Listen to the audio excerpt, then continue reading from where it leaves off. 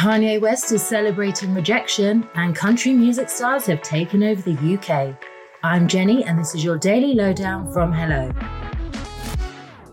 Kanye West is celebrating his self-released album, Donda 2, being rejected from Billboard. Ye called it a big win and was thrilled to no longer be counted after the record was said to be ineligible to chart because fans must buy his stem player.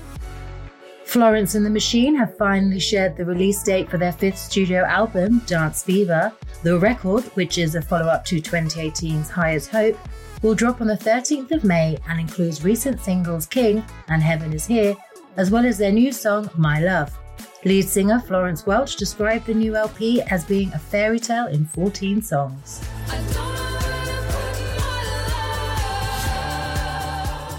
There's also good news for fans of The Wanted, as Tom Parker is back with the band after being forced to pull out at the beginning of their tour. The singer, who has been diagnosed with an inoperable brain tumour, enjoyed an emotional reunion with his bandmates in Cardiff this week after receiving 3 weeks of treatment at a specialist clinic in Spain. Stay with me, I can make you glad you came. The Arctic Monkeys are heading to Ireland after being announced as one of the headliners for this year's Electric Picnic Festival.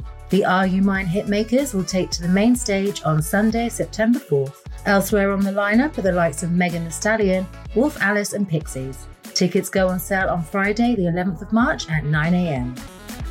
And country music fans are in for a treat as some of the biggest stars have landed in the UK for this weekend's C2C festival, which will make stops in London, Glasgow and Dublin. One artist on the bill is Brett Young, who shares excitement over the festival with Hello Online. And I'm so grateful that we're being accepted back with open arms, and I'm so grateful that people held their tickets and wanted to be a part of this because we love it over here. Other names on the lineup include Miranda Lambert, Darius Rucker and Luke Combs.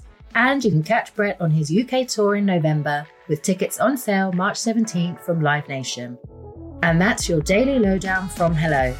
Check out our social media channels and hellomagazine.com for more news and updates on your favourite celebrities.